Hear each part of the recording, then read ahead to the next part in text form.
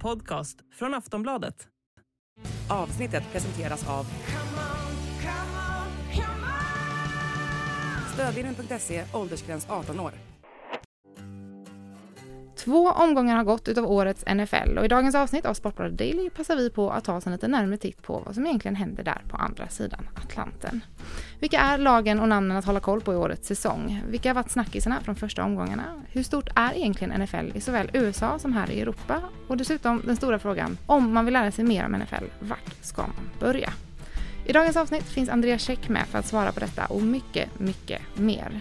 Du lyssnar på Sportbladet Daily. Mitt namn är Julia Karlsson.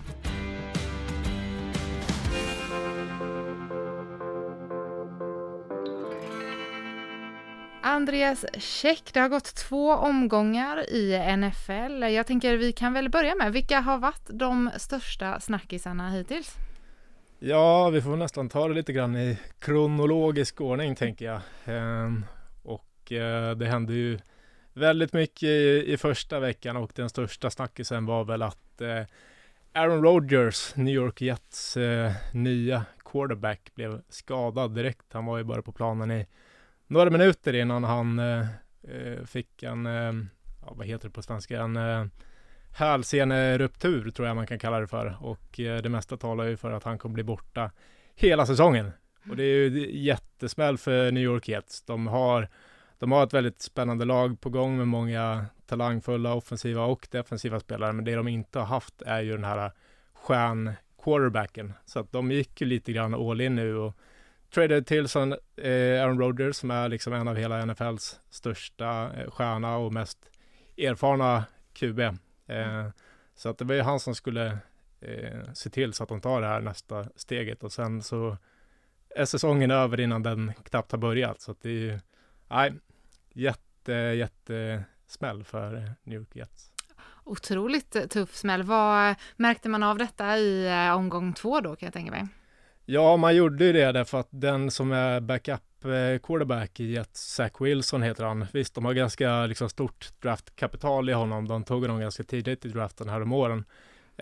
Så att han har ju uppenbarligen talang, men han har inte varit bra under sin korta tid i NFL och de åkte på en rejäl torsk här i vecka 2 här. Så att nej, det ser ut att bli en tuff säsong för Jets trots allt. Det fanns ju stora förhoppningar inför den här säsongen med Rodgers och ny QB, men nej, det ser ut att bli ett mörkt år där borta i New York. Rodgers, om man liksom kan jämföra med någon, hur stor är han i NFL? Han är ju en av de största och liksom mest kända spelarna i hela ligan, även internationellt. Det har ju varit nu har ju Tom Brady slutat, men annars har ju det varit liksom namnet som alla i hela världen känner till. Och jag skulle väl kanske säga att nu när Brady är borta så är väl Rodgers den kanske liksom ansiktet utåt, förutom Patrick Mahomes då, för han är ju stora affischnamnet. Men han är definitivt en av de liksom absolut största och mest välkända spelarna. Du nämner Mahomes där. Vilka är de övriga liksom, stora spelarna att hålla koll på i årets NFL?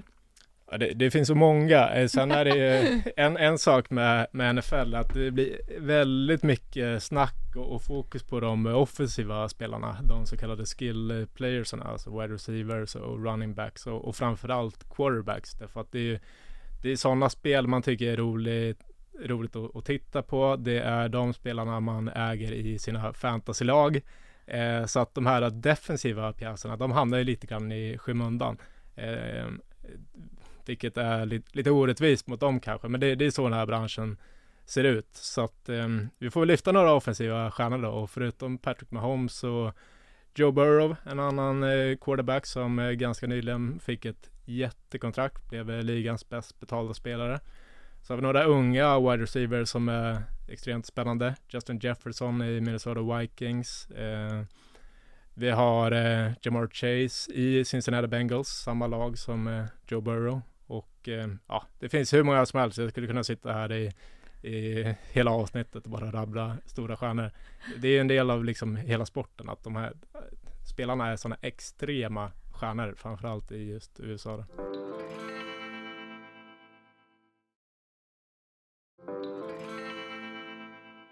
Är det så i NFL som, det känns som det när man pratar NHL och så ibland, att ett helt lag liksom bygger sin framgång på en spelare?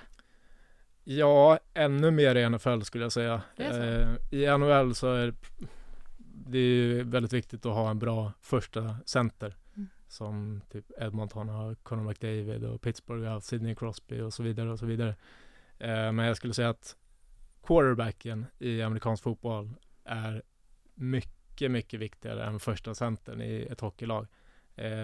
Svårt att liksom säga i någon så här procent hur pass viktig en quarterback är för laget, men det betyder nästan allt att ha en riktigt bra quarterback. Du kan ta det långt till att ha en duglig quarterback så länge du har liksom pusselbitarna på plats på alla andra håll, men ska du vinna, då behöver du en riktigt bra quarterback.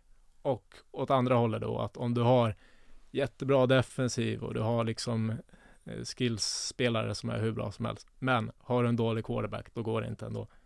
För quarterbacken, det är han som bestämmer alla spel tillsammans med sin head coach då, och offensive coordinator. Men det är liksom det är chefen, det är quarterback som bär laget på sina axlar, och har man ingen bra quarterback då kommer man inte långt. Är det som är det högsta statusen att vara också som spelare? Ja, utan tvekan. Och det ser man ju också så här på college-fotboll, att är du liksom en quarterback och i ett bra lag på en creddig skola, då är man ju kung. Så är det.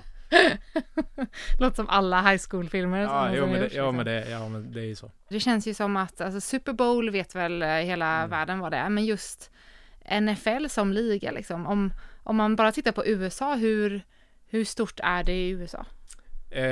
Det är ju enormt. Alltså vi har ju några stora sporter, ligor i USA. Det är NFL, amerikansk fotboll då. NBA som är basketligan. MLB som är deras baseballliga. Och sen ganska långt ner i den där hackordningen, vilket man kanske inte tror när man är från Europa och Sverige i synnerhet. Men deras hockey, alltså NHL, den är ju rätt lågt rankad jämfört med de här övriga 3 stora ligorna. Men NFL är den klart största och mest populära sporten, den som lockar ganska överlägset flest tittarsiffror, både nationellt i USA men också internationellt då. Och spelarna där är också de bäst betalda. Ja, det är så. Det är den lagsport i USA man tjänar mest pengar på. Ja, jag fick faktiskt googla mig till här för att det är extrema summor i baseballen och NBA också. De tjänar ju hutlösa summor, även i NHL också såklart. Men jag lyckades väl googla mig fram till att så här, i snitt så tjänar NFL-spelarna $14 miljoner per år. Och det är snittet då. Så du har ju några spelare som drar upp det här snittet avsevärt. Men sen får du tänka att de som tjänar minst tjänar ju fortfarande snuskigt bra de också. Hur stort är det i Europa då? Det är utanför USAs gränser? Min känsla är att det växer och växer. Ja, det är min varje känsla år också. som går. Ja, precis. Om man pratar liksom med gemene man, så alla vet ju vad Super Bowl är. Det är många som säger att de tittar alltid på Super Bowl. Och för de som inte vet vad det är, så är Super Bowl den grand finale, den sista matchen där en mästare ska koras. Men då har du ju allt runt omkring då med den här halvtidsshowen där det brukar vara stora artister som liksom Beyoncé, Rihanna, Snoop Dogg och allt vad det är. Så det är många som tycker det är häftigt att kolla på, just för att det är en sån show och det är så spektakulär grej liksom. Men det som är med NFL är att alla matcher är spektakulära av flera olika anledningar. En anledning är att det är så pass få matcher på en säsong. Så grundserien är bara 17 matcher, vilket gör att varje match har en sån enorm betydelse. Så det är en match i veckan. Inför den matchen, redan på måndagen, så började liksom hela uppladdningen inför nästa match. Och så här, varje dag kommer rapporter från träningarna, vilka som är skadade och liksom intervjuer med coacher och tränare, och så bara byggs det på den här uppladdningen, och sen är det matchdag, och då är det liksom fullsatta arenor, miljontals tv-tittare och sen är det sådana atletiska freaks som är där ute på planen och gör sådana spektakulära grejer så att man tror knappt det är sant. Så det är en riktig show liksom man bjuds på varje helg när matcherna är. Det som jag tror gör fortfarande att det inte har fått det riktigt stora fästet i Europa är ju för att det är ju ganska komplicerat. Alltså hela spelet och alla regler och hur går det till? Hur gör man poäng? Och varför kommer det in en snubbe som sparkar på bollen helt plötsligt? Alltså det tar lite tid att sätta sig in i allting. Och även när man har gjort det så det finns alltid fler grejer att lära sig. Men kan jag rekommendera alla som är lite nyfikna att ge det en chans. Var inställd på att det är en ganska liksom hög tröskel att komma över innan man börjar fatta liksom så här speltaktiska grejer och så här matchdynamik och sånt. Men när man väl kommer in i det så är det hur kul som helst.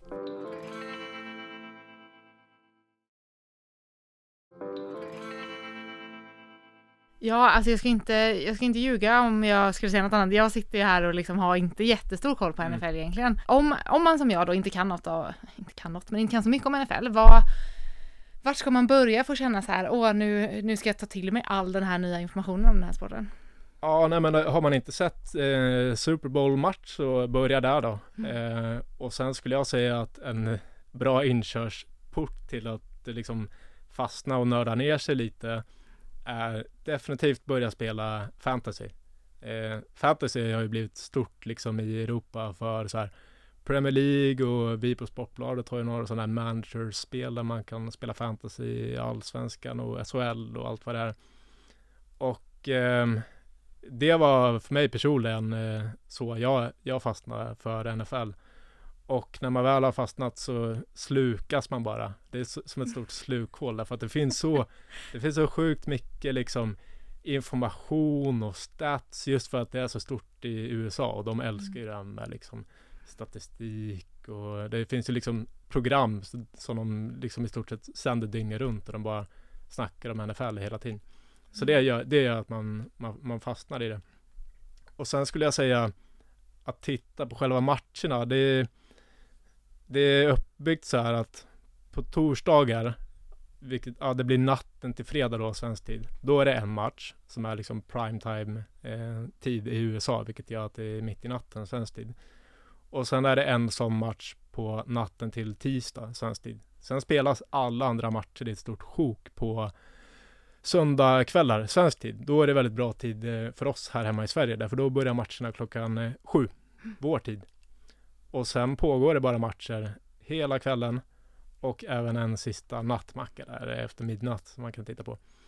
Och då finns det en tv-feed här som kallas Red Zone där man kan se hela den här actionen helt utan reklam.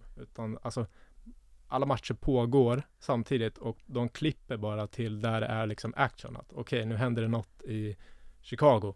Och klipper vi dit och ser vad som händer där och så går de direkt därifrån till New York och ser en match därifrån och ibland kan det komma in så här 3-4 bildskärmar samtidigt så det är bara non-stop action. Det är väldigt kul att titta på. För att om man bara ser en enskild match då är det ju extremt mycket avbrott och tv-reklamer hela tiden så att det kan ju vara lite tråkigt att titta på. Så klockan 7 söndagar, det är liksom bästa tiden på veckan för Andreas Käck? Ja, det är en helig tid. Då får man absolut inte ringa eller skicka några sms.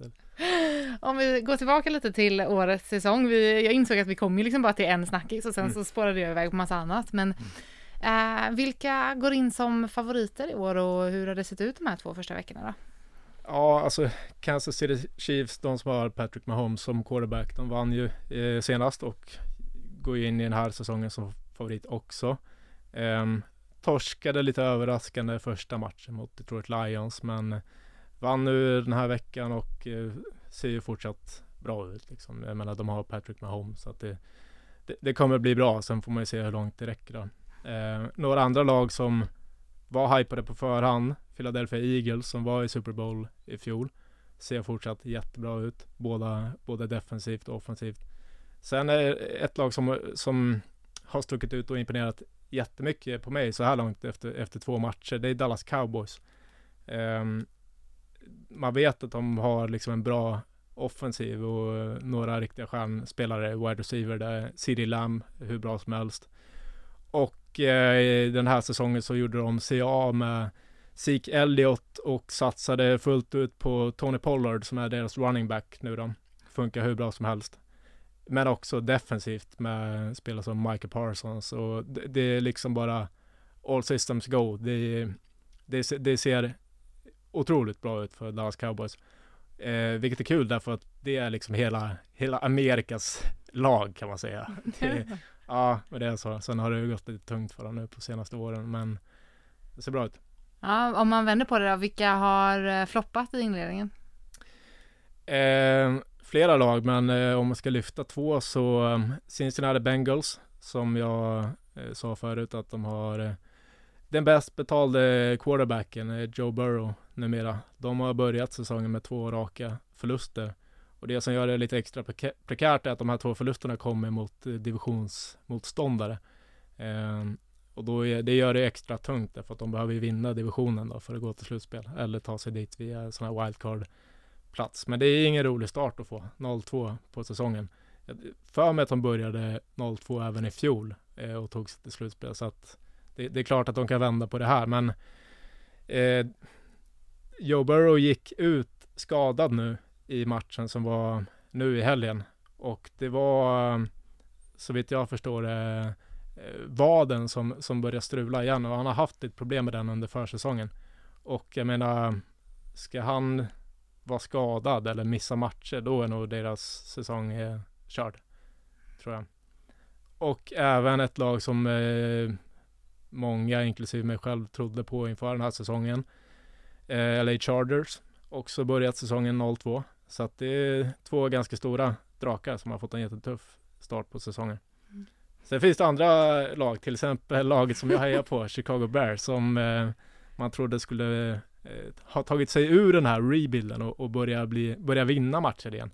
Så har det inte blivit, utan det är samma gamla elände och det är 2 raka förluster där också. Och allt är bara som vanligt katastrof på alla håll och kanter, dessvärre. Vi har gått igenom första 2 omgångarna, lite spelare. Vad ska man hålla utkik efter de kommande veckorna? Vad är det absolut mest spännande som sker framöver? Men var inne på det här med Cincinnati Bengals, om de kan vända på den här tuffa starten och lite grann hur det går med Joe Burrow och hans skada. Tycker jag är intressant. Sen är det några spelare som har stuckit ut här i början. En kille som heter Puka Nacua som spelar i LA Rams. I stort sett helt okänd nästan för alla inför den här säsongen. Vald ganska sent i draften och riktigt så här vad ska man kalla det för? En doldis. Men nu fick han en ganska stor roll här i början därför att deras bästa wide receiver Cooper Kupp är skadad och missar minst 4 matcher. Och den här killen, Puka Nacua, på de 2 första matcherna har han 25 receptions, alltså passningsmottagningar, och var över 100 yards i båda de här matcherna. Vilket är typ rekord för en wide receiver. Så honom är ju rolig att hålla lite koll på. Och ja, det som alltid i NFL, det händer så mycket grejer och det är liksom stora stjärnor som blir skadade och ja, det kommer finnas narrativ att prata om efter varje vecka. Ja, vi har ju några veckor framför oss nu med massa kul NFL. Vi får väl se om vi får till ett avsnitt till. Kan jag avsluta med en liten nyhetsstory här? Älskar snaskiga nyheter. Som det har pratats ganska mycket om de senaste veckorna. Taylor Swift, vet säkert många vänner.